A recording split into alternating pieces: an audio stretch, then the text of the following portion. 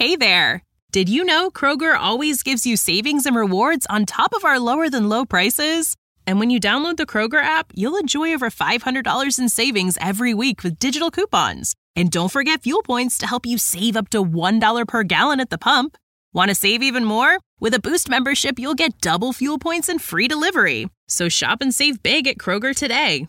Kroger, fresh for everyone. Savings may vary by state. Restrictions apply. See site for details.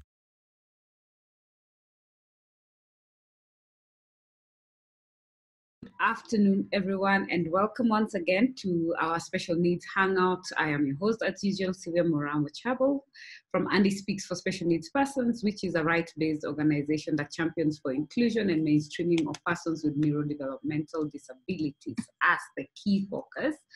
And we've been having this Special Needs Hangout for the past how many months? Since April. So that we can walk this journey together, support each other, advise, learn from each other, and gain skills of how to get through these tough sessions.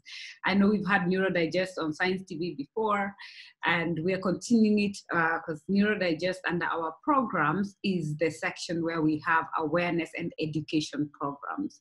So karibuni everyone, and today, this month, on the 6th was World CP Day, and we're honored to be having Maria for today to help us get to understand, encourage, and give someone, you know, most of us parents, I will not lie to you, sometimes we feel like it's the end of the world. So Maria, it's an honor to have you here today, and we would like at least for you to be able to shed some light, like how do you do it? How do you start? So just a tidbit of your history, but first you'll introduce yourself so that we can take it from there. So back to you, Maria. So tell us, what's your name, all the titles you have, so that at least we know who we are dealing with.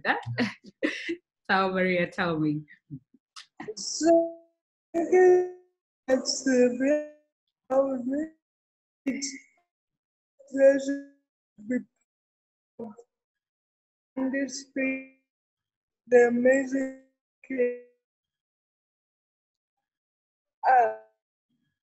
Thank you. Because you just go and go. So my name is Njeri.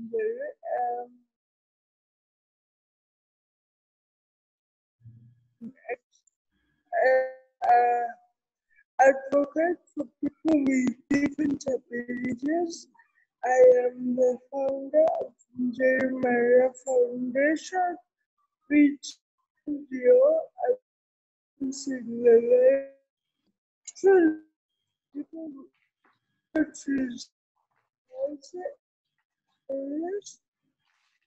I am for science, issues with disability. I am so, but one thing I like saying is I'm the necessary noise maker. Because I was born with a cerebral palsy, I felt I had a purpose to speak up and address challenges that people with cerebral palsy face. Awesome. Yeah. So, yes, continue, Maria. Yeah, basically that's me. Also, cerebral palsy does not define me. I like saying it is part of who I am. It is one of my many characteristics. So it doesn't define me, but what defines me is what I choose to become. Cerebral palsy. Awesome. Yeah. All right, thank you. I like giving you time because I know I talk too much and too fast, so I was trying to allow time so that at least we can hear you clearly, and I can see also our internet is acting up. But yeah, at least I got a good hang of the intro. So tell me, how was it growing up? Like, how did your mom find out? How did she react? Or how does she tell you how it was? And what challenges were there when you were growing up?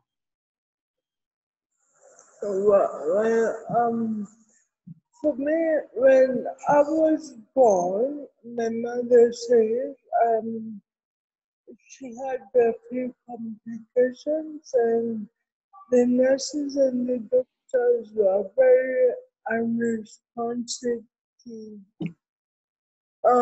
what she was saying. But then I was already exhausted, and I didn't cry, and I didn't breathe, and then the doctors put me in an incubator for weeks, and then finally they told my mom, you have a beautiful baby girl, but she has acquired some brain damage. And my mom keeps saying, I was her first child, and also she was a fast parent, a fast time parent, so she did not understand what was going on. So when she was so a baby to go home, she was lucky enough to find a pediatrician who was more aware about cerebral palsy, and he's the one who showed her the journey to follow and the process to go. So in Kenya, I feel just like in my case, a lot of children with cerebral palsy because of medical negligence, and it plays such a part. It's so frustrating to think that one mistake from the doctors or the nurses, or one wrong move, and every time a child's life around, and actually can change the whole family um, dynamic. So after that, we went through the process of going through therapy. I started therapy when I was 6 months old, and up to now, I'm still doing therapy. But, and of course, a lot of medical interventions. I remember I had so many surgeries, and I was always in and out of the hospital when I was younger, and I was always protected by my parents because I was they say vulnerable. I was so weak, and anything could have happened. But one thing I admire about my journey when I was little was how my parents went through it, because they became aware of cerebral palsy, and then they accepted me. And now when I'm older, I'm realizing how hard that must have been, just accepting the child has a lifelong impairment. That's one thing that really changed my life, because when I accepted, I also got to accept. So, and also other people got to accept me. So, how parents treat and think and behave and take their children to be, that's how society looks and also takes their child. So I remember when I was 4 when I started walking, I was 4 years and I kept on falling everywhere. So my dad just said, we need to get her a helmet because she was falling all the time. And also, I was falling all the time meant I was being allowed to play. I was being allowed to get away from my parents' bubble. I was being allowed to play with other children and being allowed to go outside. And that was also a key aspect of my life that I was never sure I was different. I was sure, okay, you want to go and play, go play. You want to go and do this, go and do this. But of course, I needed to be extra careful and extra cautious. I needed to have someone like my auntie or my auntie all the time. So those are two very important things I think my parents did, and I think all parents should do is be aware and of course try and get that early intervention as early as possible, whether it's seeing specialists or going for therapy. Don't miss out on the early intervention, and also acceptance is a big deal, not only for yourself but also for your child, because the way you perceive your child to be will be ultimately the way the society will be. Bingo. All right. So at least I like the way you've shared how growing up was for you, and now the things that your parents did. Because yeah, I do concur. Acceptance, exposure, and early intervention are key to a child living their full life, right? And so, how did you said you're the firstborn? How many other siblings do you have? I have one more sibling, and we are 6 years apart. So yeah, I can imagine it takes a while before you get the courage to give birth again. And how has it been? How has it been now when it comes to relation with other children and the society? How did the society embrace you during these early years of growth? Let's say up until you were a teenager.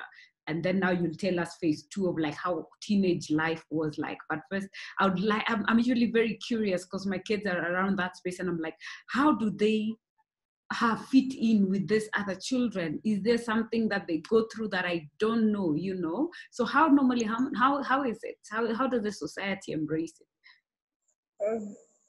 Thanks. So, when I was younger, it was much more easier, I guess,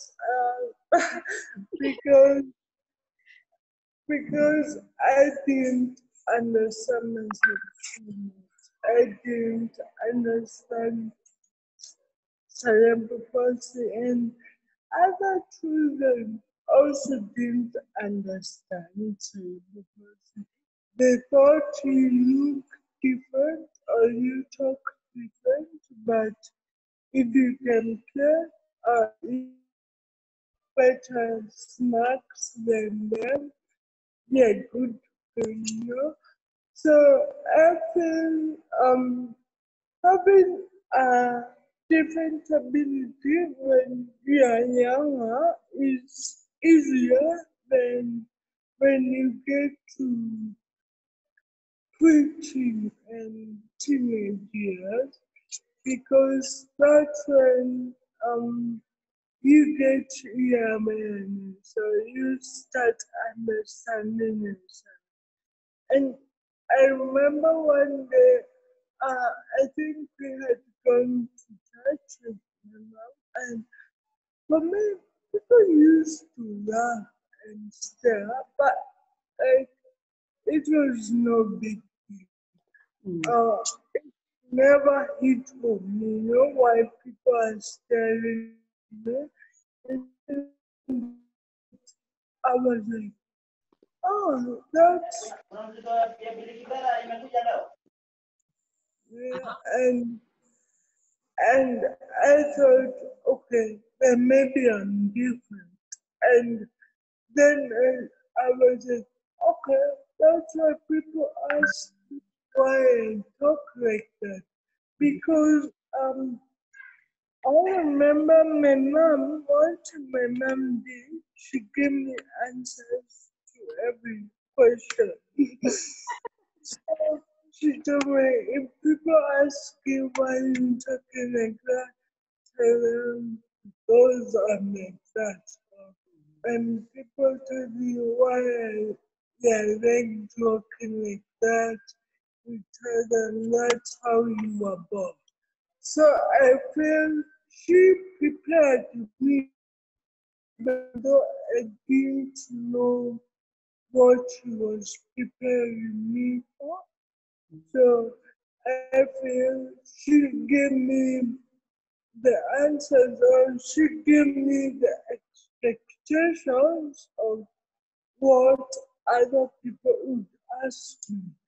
Um, but also the challenge came in when I was, I think, 13 or 14, and I couldn't do the same things other people were doing, and I couldn't go to the fair, and I could do the normal things people were doing. And so now they would really tease me for this and really get into it. And that's the only time I think in my life I had to question my cerebral palsy, and I had to go back and ask my mom, okay, why me? Because I want to play the piano and I can't. I want to be in the Scouts team and I can't.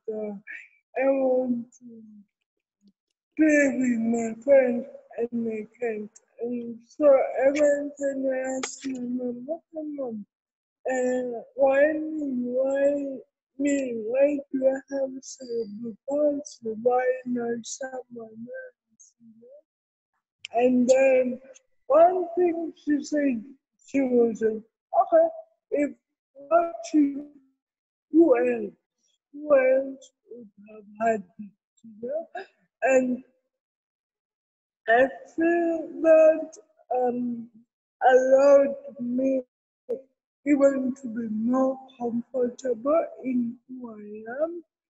So whatever the other children were saying about me, I would always come back and tell my mama, Dina, they say this and this and this, they say you can do anything, and they call me names, but I was always secure in what my mom says and what the people close to me say. And so I feel even as I was navigating school and teenage, having that foundation was very important for me, and even for me to understand myself better. And that foundation comes from the people who are immediately close to my life.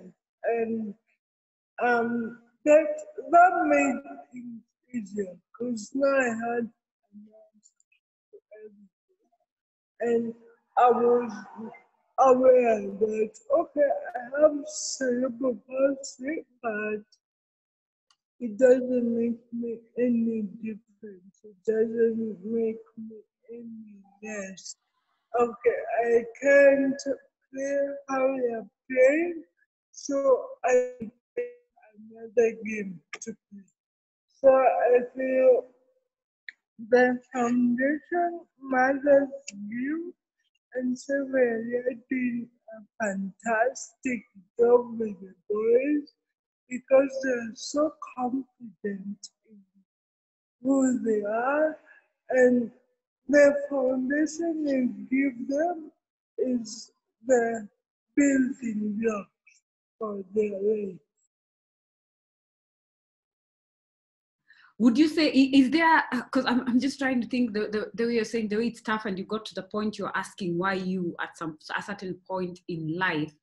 I'm just trying to wonder and to just phrase, is there anything someone that has ever said that you doubted yourself or that made you feel like someone has just destroyed you? Is there like a statement like someone did? Because for me as a parent, I remember what was most painful that my child went through. But you see, for them, the emotions, for autistic, sometimes those emotions are not quite there. So like, is there anyone who's ever tried to put you down that really got to you? Yeah, of course, of course. Right. And I remember it was so stupid. But I remember one teacher, and I remember I had just gotten to know about cerebral palsy. I think I was 12. I had just gotten to know the definition of cerebral palsy, and then I remember one teacher, we went for PE, and we were seated in a circle, and the other kids asked him what's wrong with her. And I don't make that statement on its own, what's wrong with her.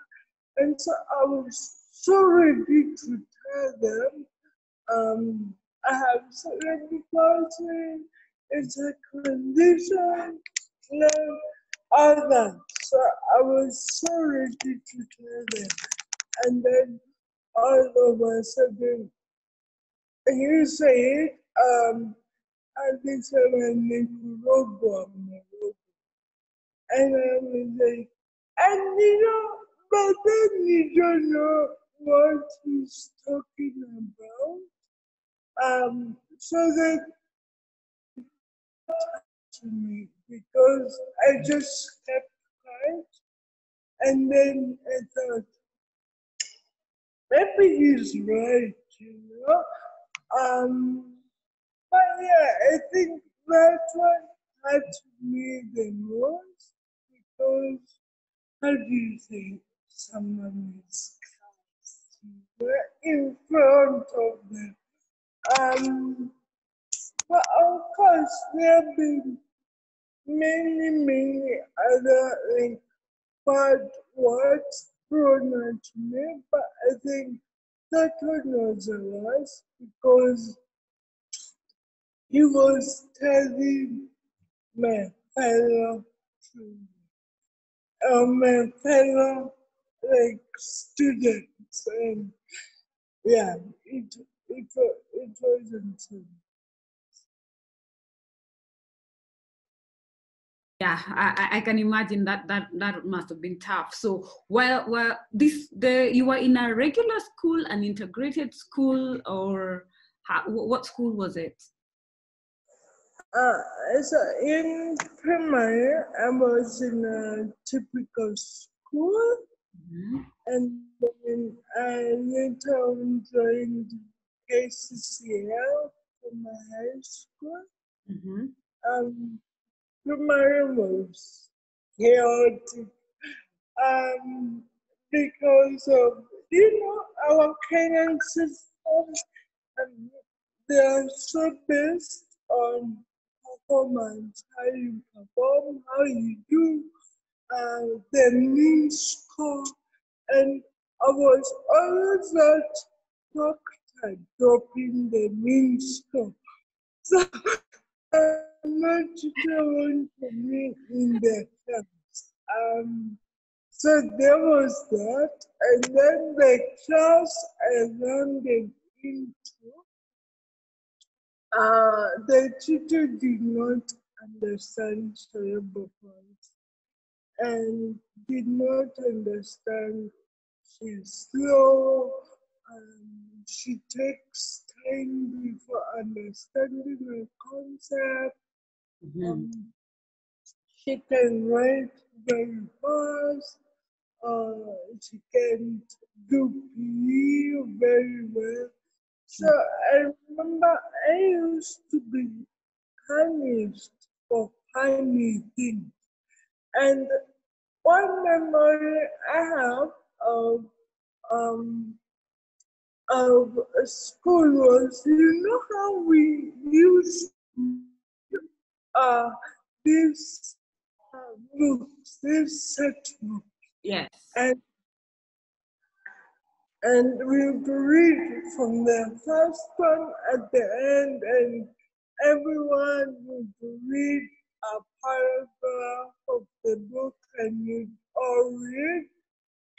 And I remember the teacher used to pass me. and just move on to the next person. And I wanted to read. I wanted to read the sixth book aloud, even though I was slow and I would take more time and I would take more stress, but I wanted to read. But I remember every aspect into it. So yeah, that was painful. So I feel in primary school it would have been easier if the teachers understood cerebral palsy. They understood they have me in their class, and they were more considerate in making that space for me. So I feel that was a missing gap. And something else here is, I remember there was one teacher till now, and his name was George. George understood me. And what I noticed, when I look back, I noticed you can I actually felt the difference in how the students treated me in his class compared to how the students treated me in this other class. So if I were to make a mistake in these other classes, they would laugh at me. But in his class, no one would mess with me. So I felt that was also a big difference in how a teacher introduces to the different abilities matters a lot in how the other students see this child with a different ability. So teachers also and people need to mind their words very, very much. So even the teacher, because you can imagine when a teacher says something like that and he's the teacher, so the rest of the children, like the one who said about being cursed, that means it's something that really, like those kids grew up thinking like anyone with CP is, so yeah, that can be quite heartbreaking. And I believe molding, so our teachers need to be sensitized. That's what you're saying. Yeah, they need to also remember that you have feelings, and whatever is said and how they treat you is how the other students are going to treat you. The same attitude they give is the same attitude that everyone else is going to give you. So this Teacher Nice, let's call him Teacher Nice, was that in primary school or in high school? That was in primary school. Wow. And he took me for 2 classes and followed up with me in class 8, because now we were all wondering how we do class 8. I know everyone wonders, how did you do? That was actually my next question. So how was it class 8 and exams and expectations, now that you've said you were being looked at as that student who drops our mean score in school? So how was it for you at that time? I think that's the interesting thing about today's survey is the expectations people put on it don't stick. Mm-hmm. They don't stick, and they don't matter. Because I feel no one expects me to get to class 8. And so they didn't even have a strategic plan for it. So I was just moving from one stream to the other, and they were just trying to see where I fit best. And what's unfortunate is there were no reasonable accommodations in many ways. And like doing a composition and intern, I would write half a page in the time given, and I would get half a page, and though I had given it my best, I feel there was no shifting from the way things were done to the way things were supposed to be done. So the only thing that helped was the multiple choice through math and English and Swahili and the ABCD that made things a bit easier for me. But also another thing I'd like to mention, Sega, is I remember when I was doing my KCP and my sister, now we knew I could not do without reasonable accommodation, extra time, extra like materials and all that. So my mom insisted, and she went to the national examinations board, and she followed up on the reasonable accommodation, and we actually got them. So I had an extra invigilator to myself. I was allowed to be in an extra room from the others. I was allowed extra time and extra materials.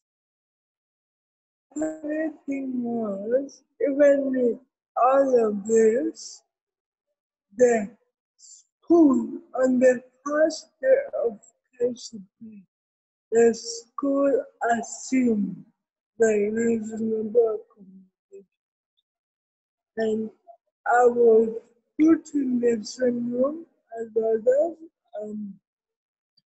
I had an invigilator, but she was seated a bit far from me, and I did get extra time, but it was in between. For example, when the other students are done and I'm not done, and they leave, I will be distracted. So it didn't really work out on the first day. So whenever I to my lab, we went to school with her the following day, and she insisted you have to give her the things she needs to be able to do the exam. So, two things that stood out for me with that experience is if we don't ask for reasonable accommodations, they will assume. They will even pretend they have never heard about them and they won't give you what you need to perform as best as others. And also, I feel we so many times we allow people to get away with excuses in many ways because in primary school, I feel we are too busy surviving and we are too busy surviving that people get away with excusing us because we don't have the courage to push and push our way through the system. But I believe the system has the information and you should not have to really push so hard. But this is Kenya. Sadly, everything has to be fought for, especially for if you need anything different or if you're not according to the typical space. And I would like to say salute to your mom because it seems like she has walked with you through and through from the foundation to actually even now when you're doing your KCPE and she's like, no, she has to get this and she has to get this. So that's what actually I believe parenting is about, right? We have to be there, support and believe. And I'm sure if she had not like instilled in you like the what you told us earlier that you can do anything, be anything, and no, if not you, then So, and all this, I'm sure, like now when you're an adult and when you went through high school, because I can imagine teenage life, being a teenager and what teenagers always do expect and feel and whatnot. So how did you survive that? Being in that space, because everyone is like, oh, we're going out, we're doing this, there are changes going on in everyone. And I usually try and imagine like, how was that space for you? We've heard of the early years, now this we're talking about now, teenage life. How hard was that? Because I can't begin to imagine. So you just paint for us a picture briefly. I remember in class, was it class 7 or class 8 when everyone had a crush on someone? And then I remember I also had a crush. And I didn't fear talking. I didn't fear telling everyone. It's my crush also. But of course, it treated me and laughed at me, and it never got that serious for me. So of course, I feel I was growing up just like any other teenager. I was being mischievous. I wanted to be cheeky. I wanted to watch the beat on TV or listen to Chris FM, and I just wanted to be teenager, but sometimes after realize that you have a different ability, yeah, you have a bubble around you, so you don't get away with doing some of the things. Because I remember, like, even going out with my friends, I was very weak sometimes, so I would only go out with my mom. Remember, you know, the only time I would go out with my friends was after school, and we are walking home, and we go either buy sausages and smokies, and then walk home. So I feel I was so protected in a way, which is a good thing and not such a good thing.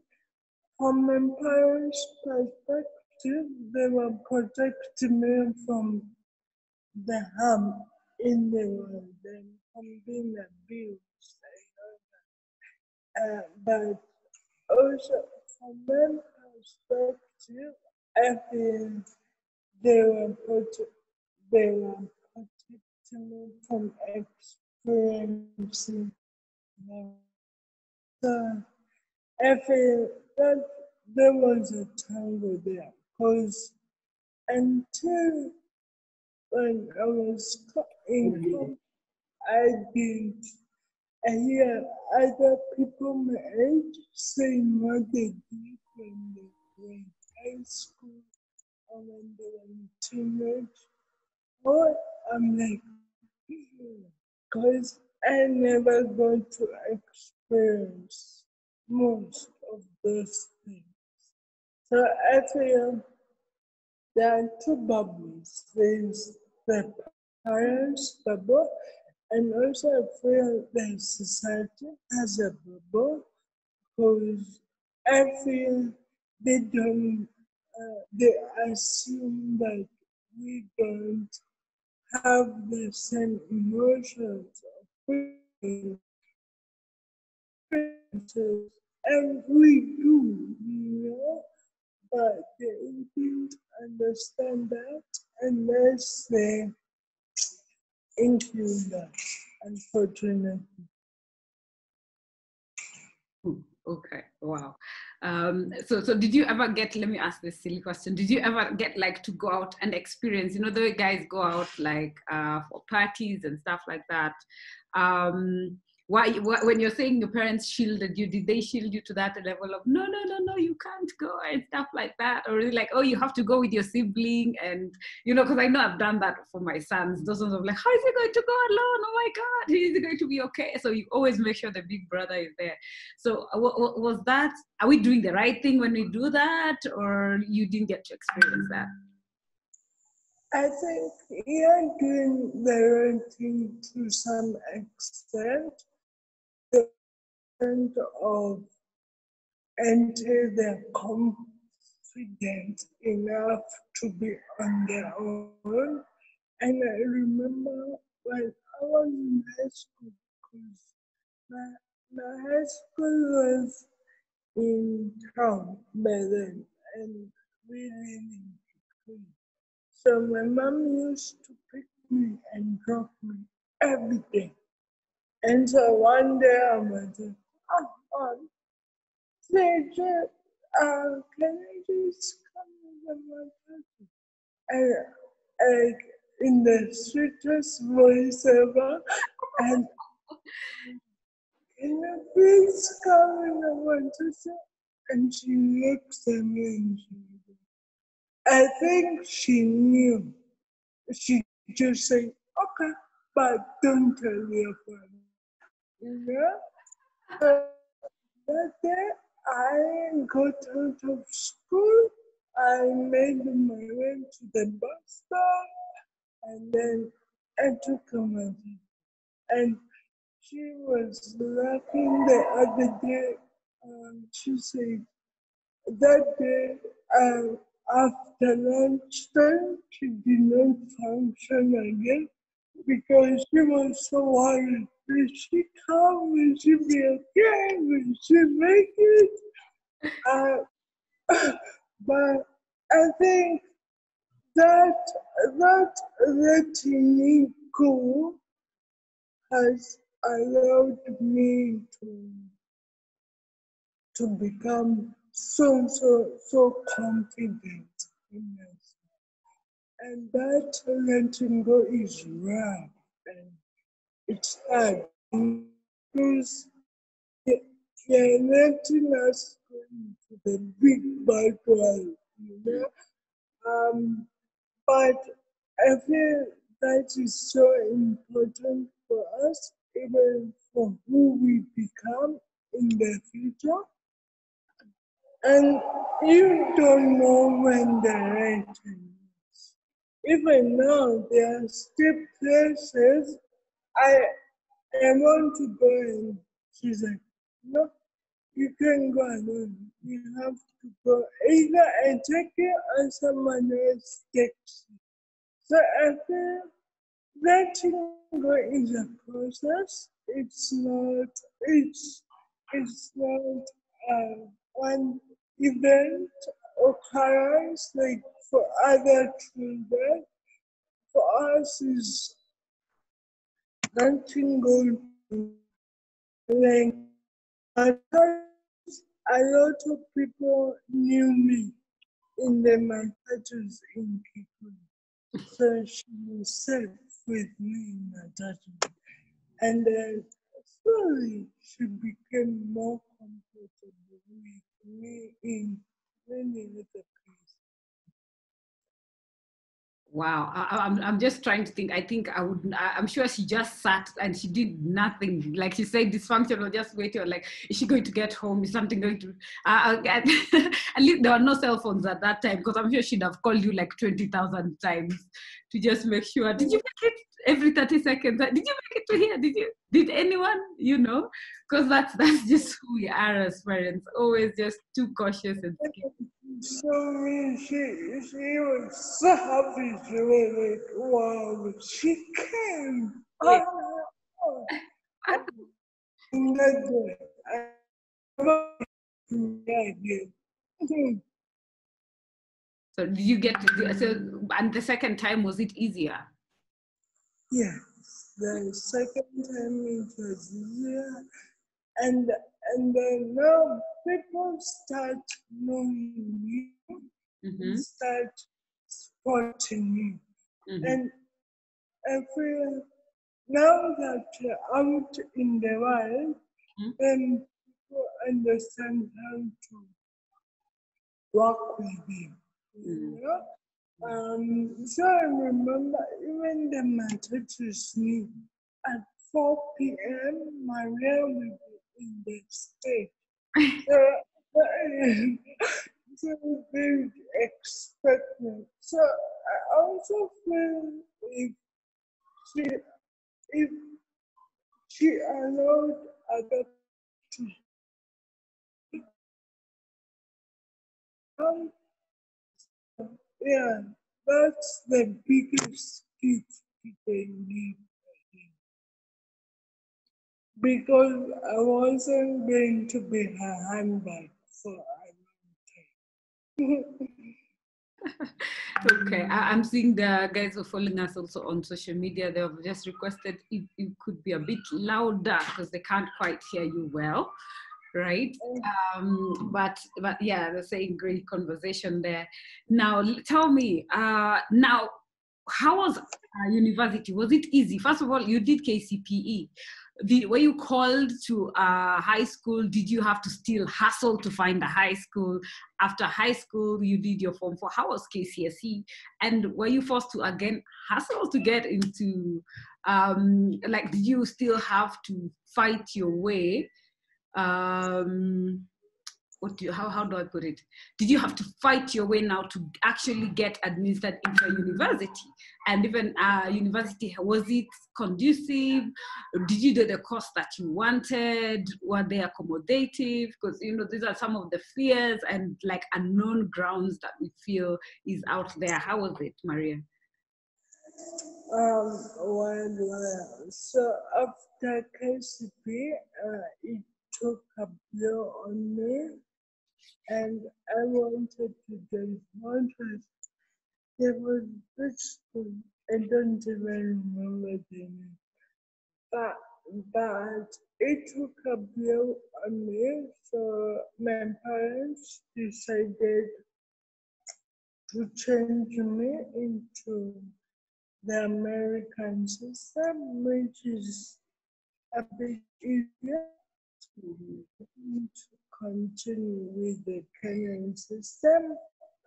So I went to KCCA. And KCCA, those days, it was heaven on earth. And going somewhere where people understand you and people actually get you and they feel you, and they tell you, because you write slow, you can use a laptop. Let's look at what you're good at, not what you can't do. So, KCCA was just a very good place for me even to recover from the education system, and it was so much accommodating in many ways. So I did KCCA for 4 years, and funny thing, leading up into how I got into advocacy. When I went to KCCA, I was shy, and I was super broken, and I was down, and then the teachers noticed that. Why were you broken and down and low at the point of entry? Yes. Yeah. What was causing that state for you? I think it was just what happened in primary school, and just went through class 8, class 7, and here I feel when you don't understand yourself and then other people make it harder for you, you just beat up yourself. So I remember I kept on saying, I don't want to have cerebral palsy. I don't want to have cerebral palsy. But yeah, I think all those experiences, they really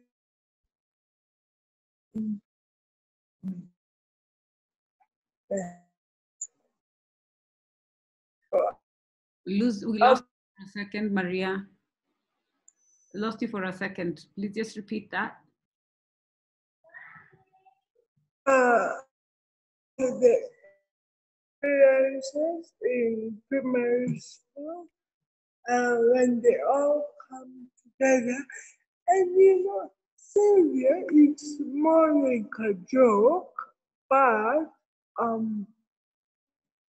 people don't understand, like, even the small things, like being scared at people talking about you when you're there, or people not accommodating you, impacts you in so many ways. That's true. That's indeed true. Yeah.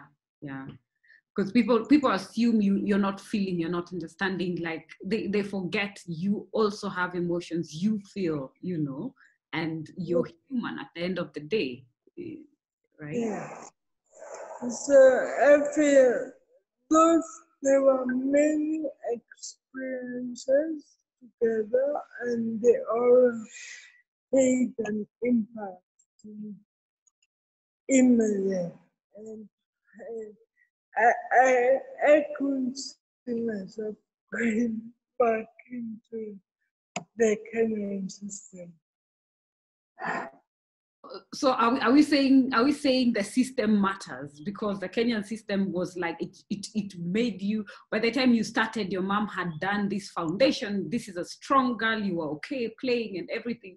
Then you get into this education system and all it's doing is beating you down and reminding you of what you cannot do.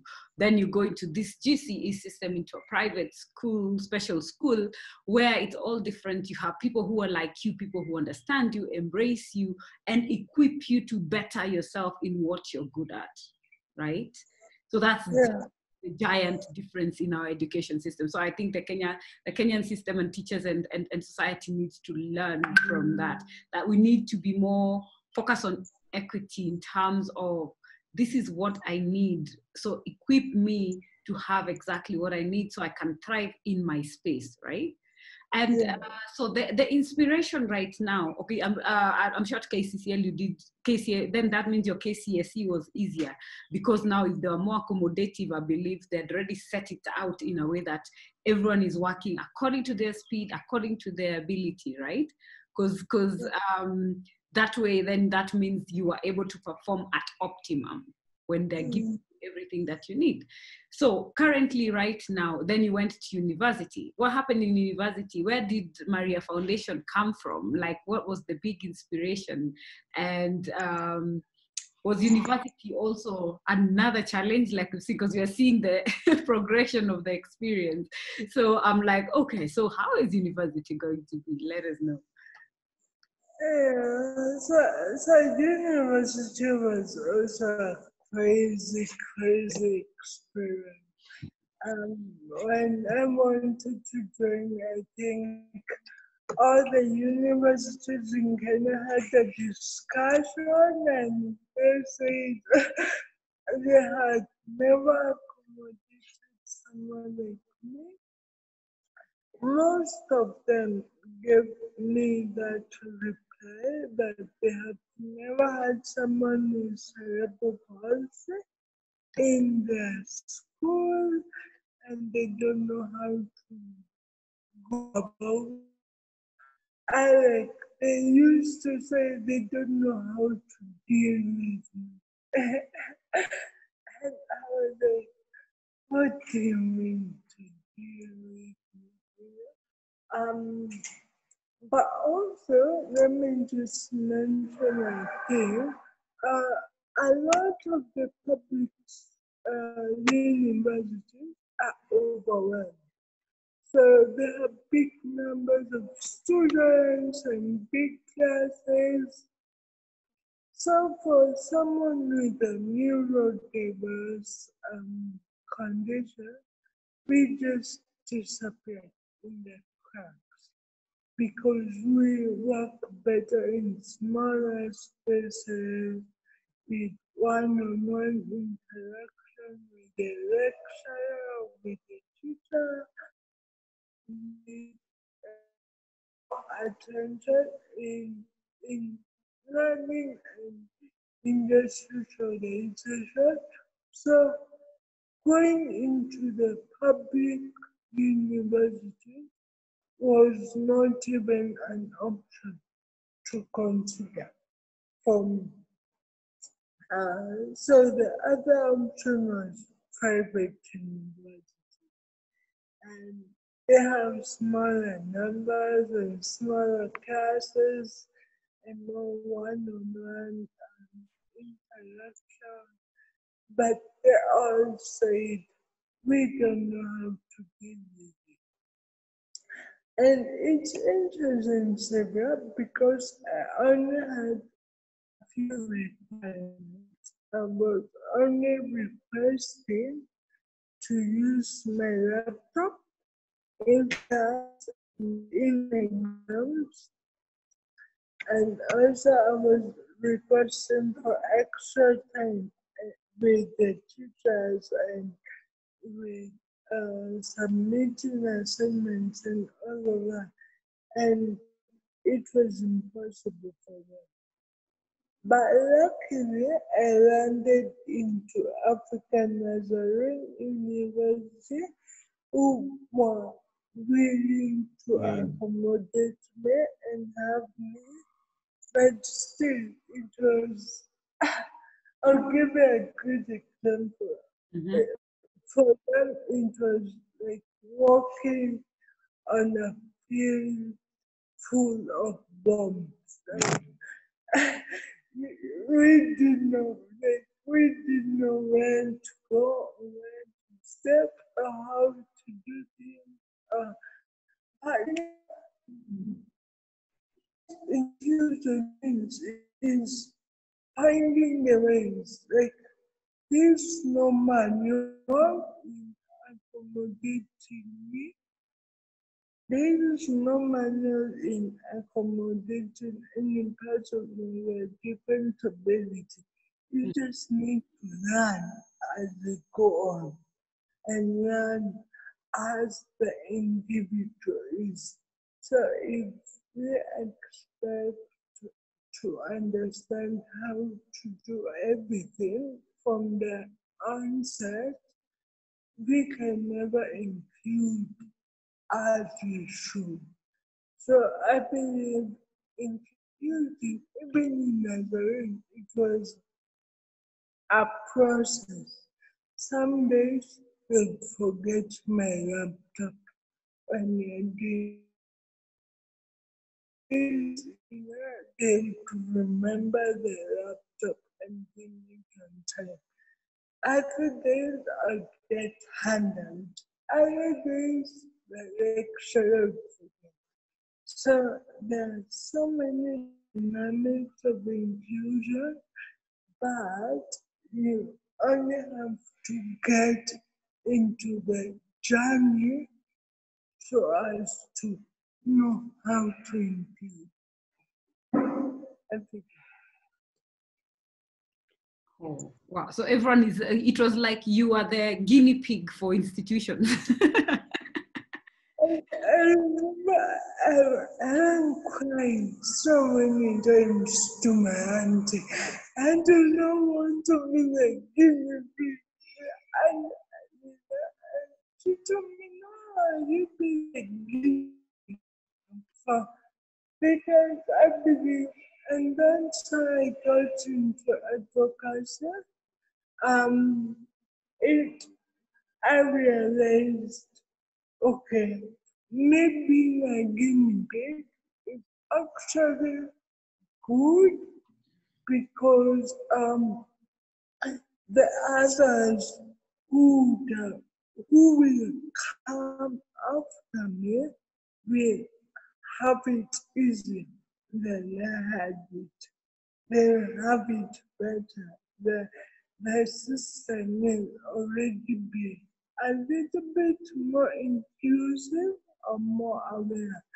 So being a guinea pig actually became a good thing.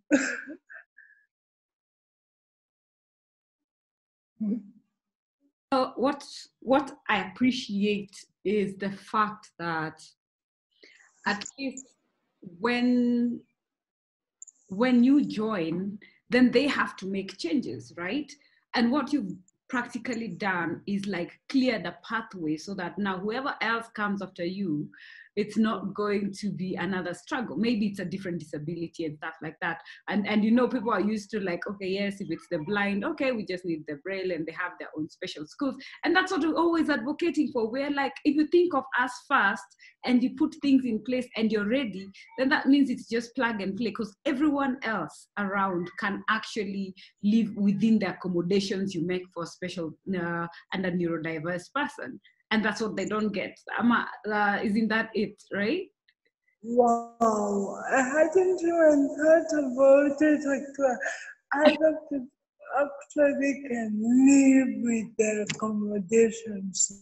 Exactly, because we are like our children and yourselves are like the ultimate. So if you work with being the best, that means anyone else will fit in and plug in. So about the foundation, so tell us a bit about the foundation as we wrap up. Oh my baby!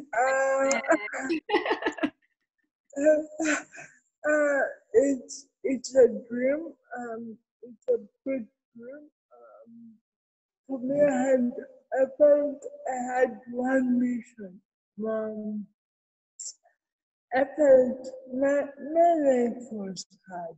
My life wasn't a piece of cake, and I didn't want any other child to have it as hard as I had it.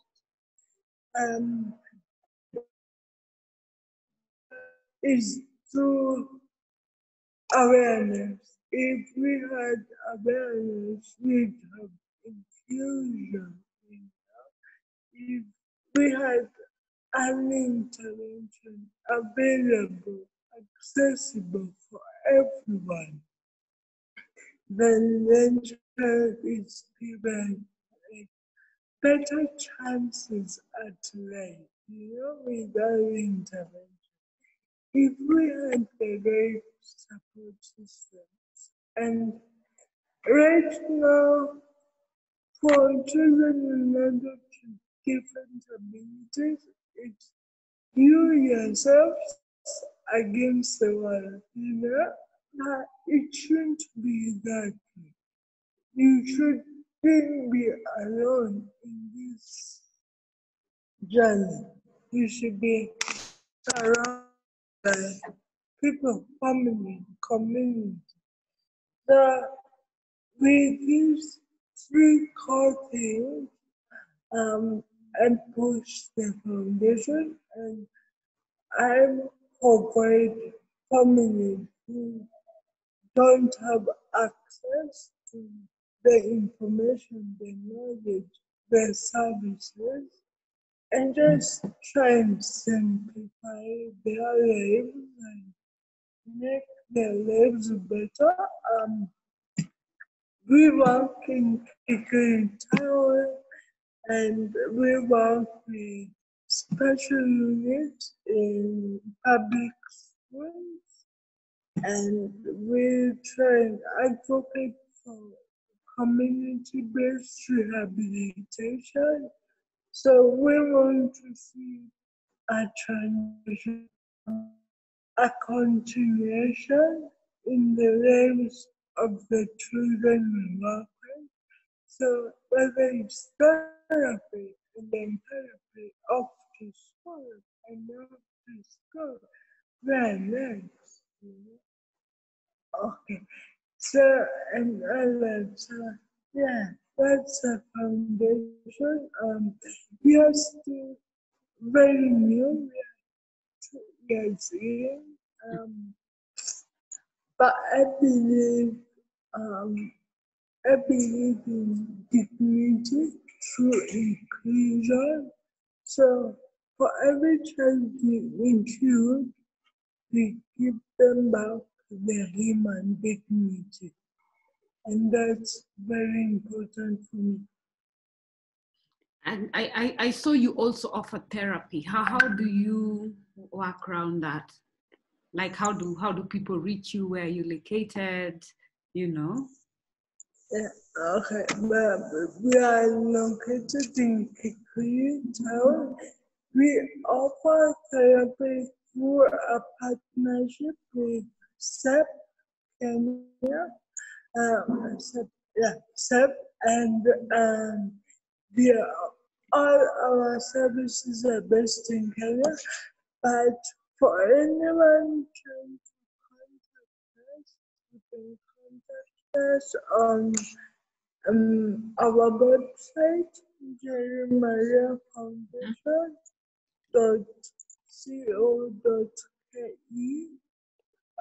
You can contact us on our social media pages. Jeremiah Foundation. And call us, our numbers are on our pages.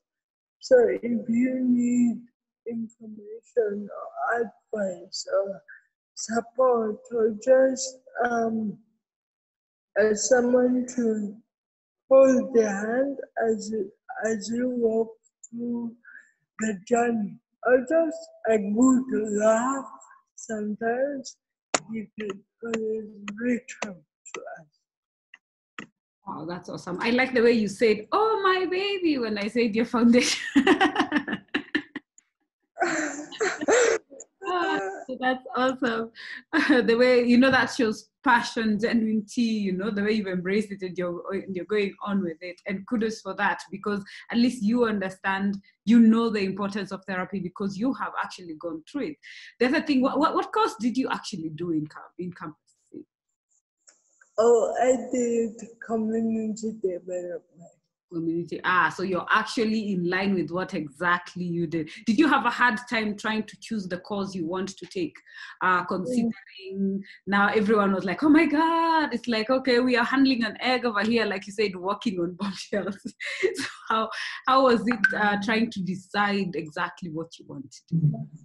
I wanted to do journalism. No, I think I wanted to do law at first. I was like, the system is so unfair.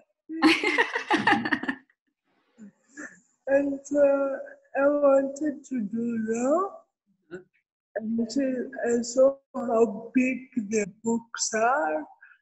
And also, another thing, funny story is we went to a school of law, and one of the people there told me, how will you do law with how you speak?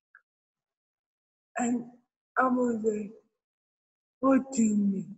He told me, yeah, because lawyers talk all the time.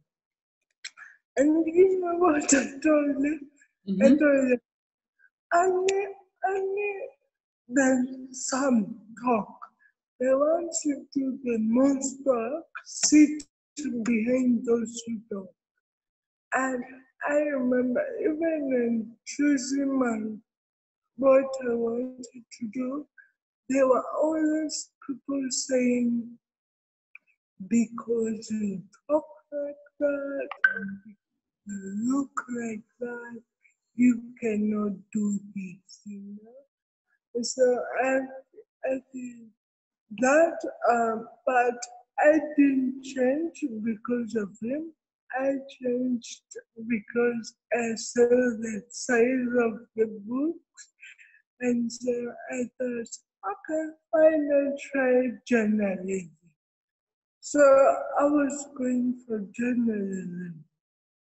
And then when I got to journalism, I thought, but I like working with people more than cameras and all that. So I thought, okay, let's do community development. But in all this, I was looking for a voice everywhere. I was looking for, I had that voice. I was just looking for somewhere I can speak it out. And so if we notice throughout journalism, they're all very loud careers. So yeah, that's how I got into advocacy and just making a lot of necessary noise.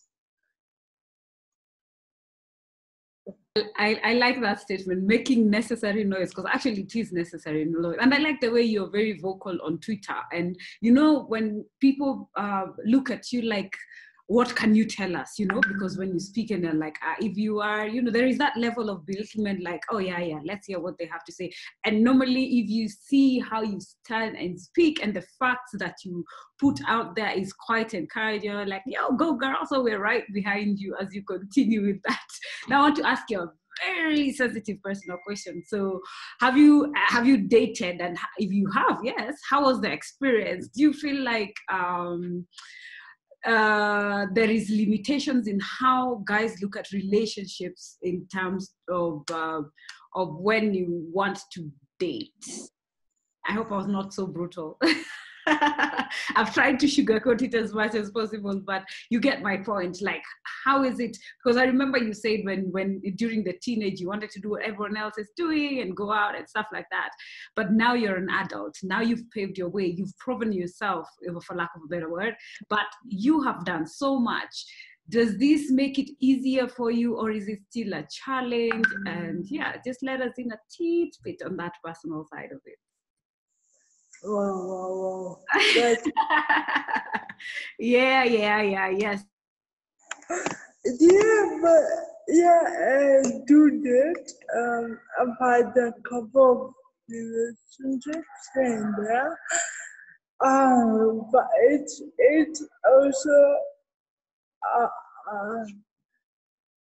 also not so inclusive in the sense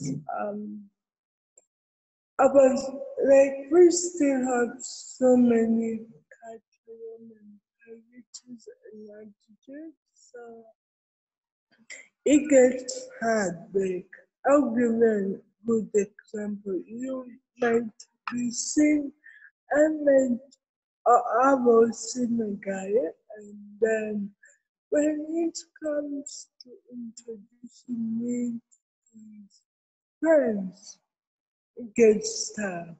Introducing me to his family, it gets tough.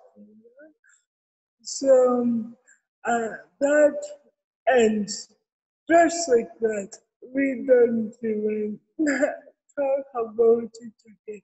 So I feel we still live in a society where we are not so open to the idea of dating people with different abilities, and we are not so comfortable. But I know he's up there somewhere.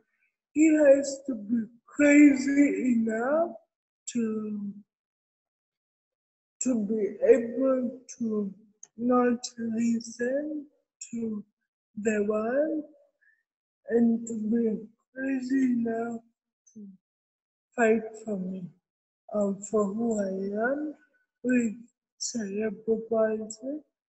So yeah, for now I haven't found it. For now, every time they see me walk or they see me talk, they run away, but they feel ashamed, and they wonder how we will go about it.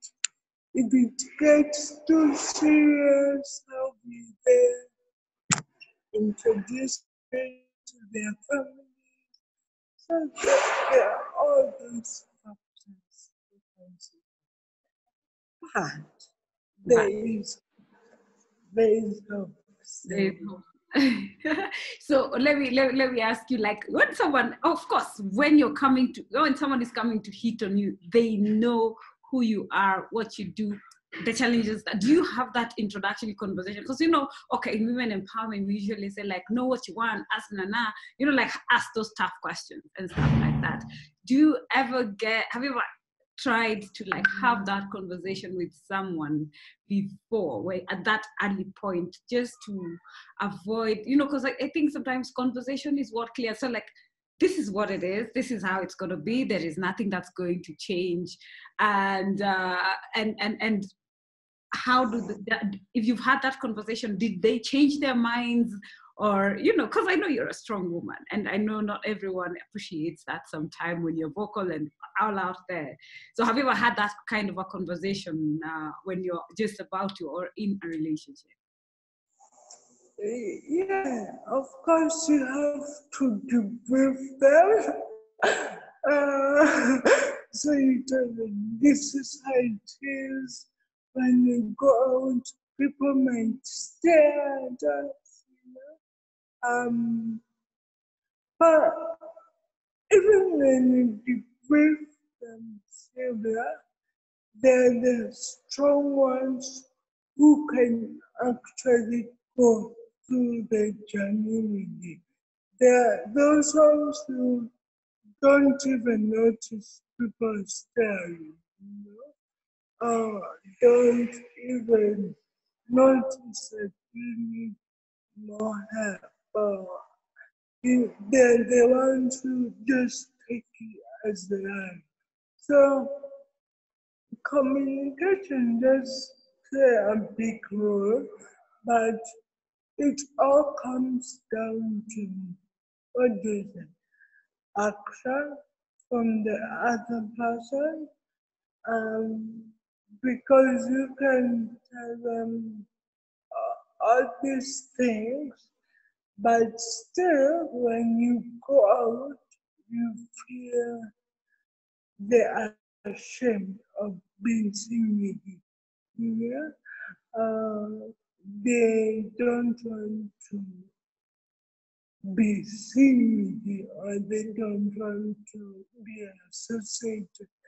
And feelings, feelings don't lie. Yeah, feelings don't lie. So he can tell you, "Oh, yeah, no, I'm okay with you, I'm okay with how you are." But then you go out and something happens, or I spill my drinks every time. So if we go to I spill my drink, and then you see instead of laughing it off, he's looking more ashamed, then you see there's no fun. I know, I know. I can imagine, because sometimes you, when you're having the conversation, it looks all nice, easy. Then when the actual reality comes, it's a different ballgame altogether. And right now, mom, I'm sure mom is still walking this journey with you, with the way the far she has come. How does she feel about, like, one day she's going to, if she's there, she can even answer for me that question. How does she feel like one day my little girl, not so little girl anymore, will have to leave me and go, you know, move on with life? Have you had that conversation? I really wanted to ask you a very sensitive one. Then I decided, you know, that one we have on the side. I know you know what I'm talking about, but tell me, how does she feel? Do you feel like she's ready? Because now you see, you're like, yeah, you have your thing going, you've finished, you know. If I look at the whole space, the space, and I'm like, I'm really, truly proud of you, because you have broken a lot of the glass ceilings that are put on disability, and more so a woman with disability. So, you know, so now we are coming to this other side, that, because I know there are parents who reach out and like, I'm so worried, will my, you know, will my son, my daughter ever get to experience a relationship, have their own families? Because that is what we all wish for. So is mom ready for this? Or have you had that conversation? The funny thing, we had the conversation a while back, and I was getting a bit scared because all of my friends like get married and they're all having children. And I just said to Mom, do you ever worry? And she was like, no, I'm just expecting a grandchild. And I was like, oh, really? No? But I don't think either me or mom is ready um, for either me moving out or me getting a family of my own. I don't think we can be. ever ready for such a thing, but we know it is possible and it can happen. And I think we, we will deal with it when it happens, but what really gets to me is I've been so close to my mom, so I can't imagine an aspect of my life where we are not that close anymore. But as you said, I know the dynamics change. But yeah, I think in her mind she knows, and in her mind she expects. So it's possible. Um, how ready we are, we don't know. But funny things Uh, is, uh, I was having a conversation with a group of people, mhm, and they were all discussing relationships and all that. mhm, And funny thing is, no one asked me. But the conversation went on for a while, but no one stopped and asked me. So I feel we still assume that part of our person with a different ability, mhm, and we need to stop assuming it for them. mhm.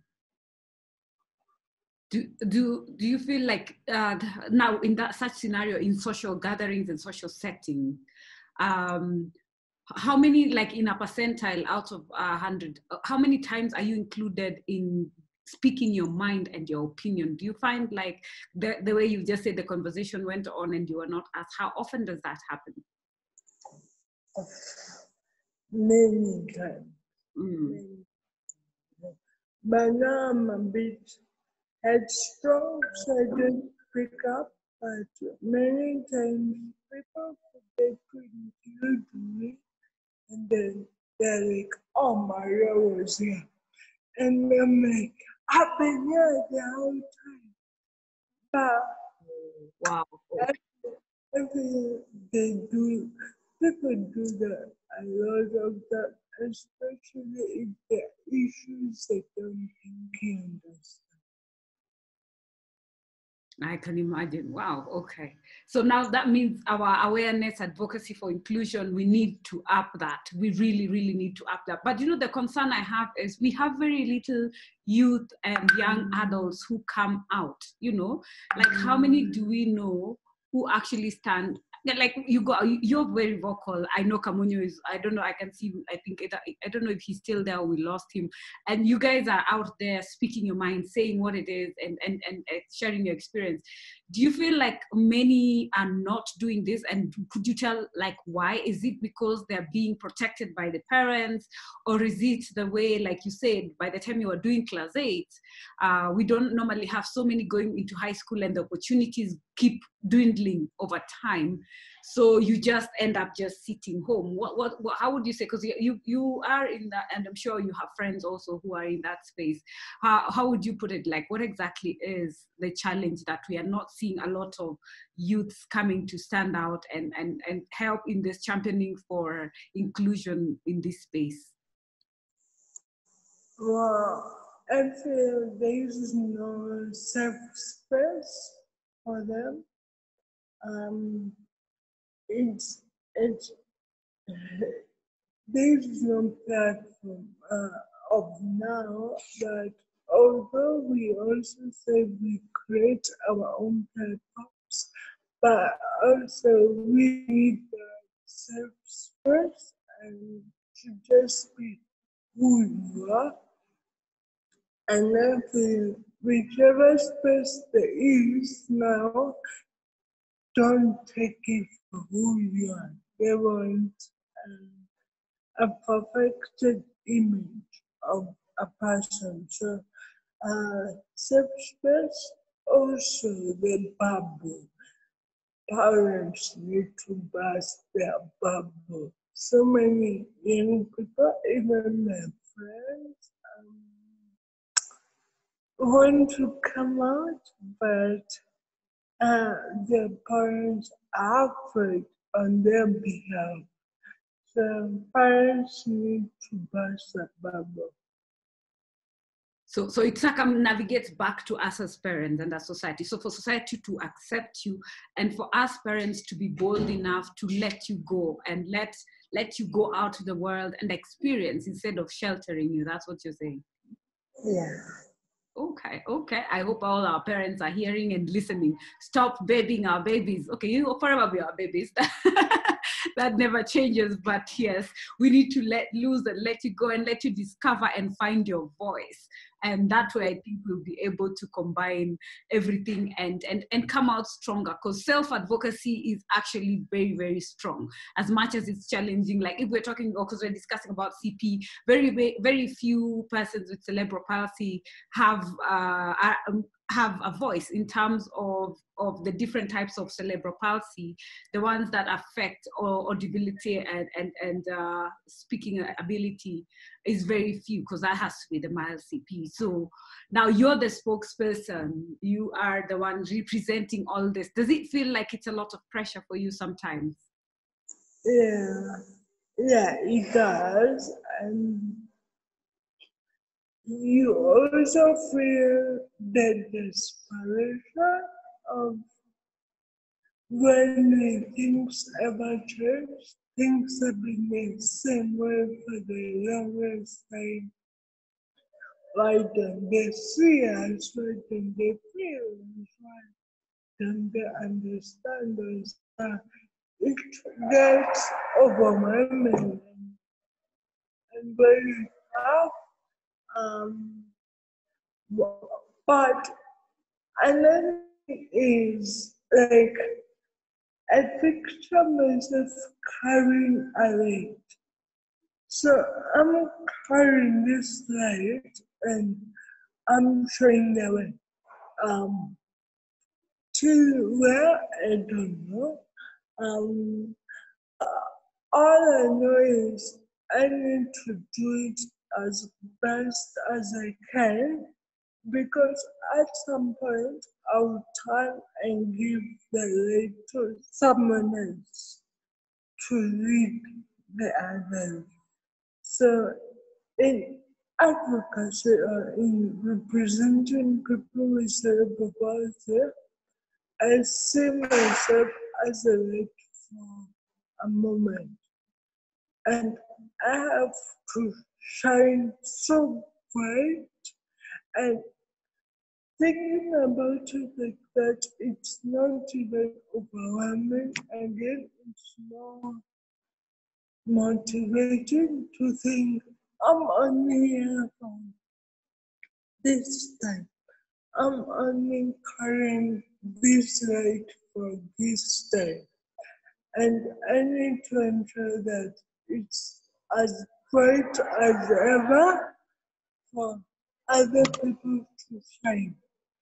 So that's my perception of representing CP. I hope when I'm gone, and my time in advocacy is up, then people will be able to see the journey that Maria walks and the journey Maria simplified for others, and they'll be inspired to do that for others. I couldn't have put it any way better. And to just echo what you've said, there is this, my co-stars from Mandela that says, Nelson Mandela once said that when you allow your light to shine, you subconsciously allow others to shine too, and you light their way. And I believe that is exactly what you're doing. So keep shining, keep soaring, keep breaking those glasses. Whatever you want to achieve, you can achieve it. So keep going forward. I know when I look at it and I look at people like Ashura, and I'm like, that's how we're supposed to do it, go forth and conquer. And you are an inspiration to many. You might not know. And for us as parents also, we feel encouraged that the more we keep at it, at least we're going to get somewhere. So I really appreciate. I remember the first time I saw your interview on BBC, I was like, I want her to be my friend. Little did I know, on the other side, you are looking for me. And the day that we met, it was like, oh my God, she's here. And it was quite a magnificent moment. And keep on keeping. I know the pressure sometimes feels like it's too much, but don't give up. Don't stop for no reason. And we are right behind you as the Disability Society. We will champion whatever it is that you want us to support you with, and we will do that. I know today we have taken longer than our usual, and but it was worth the while. I know we have learned so much. I don't know if there are any questions because I haven't seen any hands being raised. Is there anyone with a question? Kindly raise your hand or drop a chat, so that way we will be able to at least address.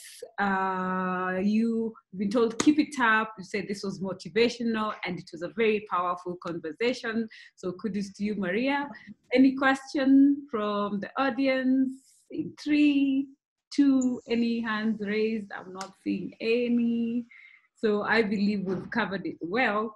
And thank you, Njeri, for actually making the time. I know you're busy and you're trying to continue learning in school, so yay, keep at it. So until next weekend,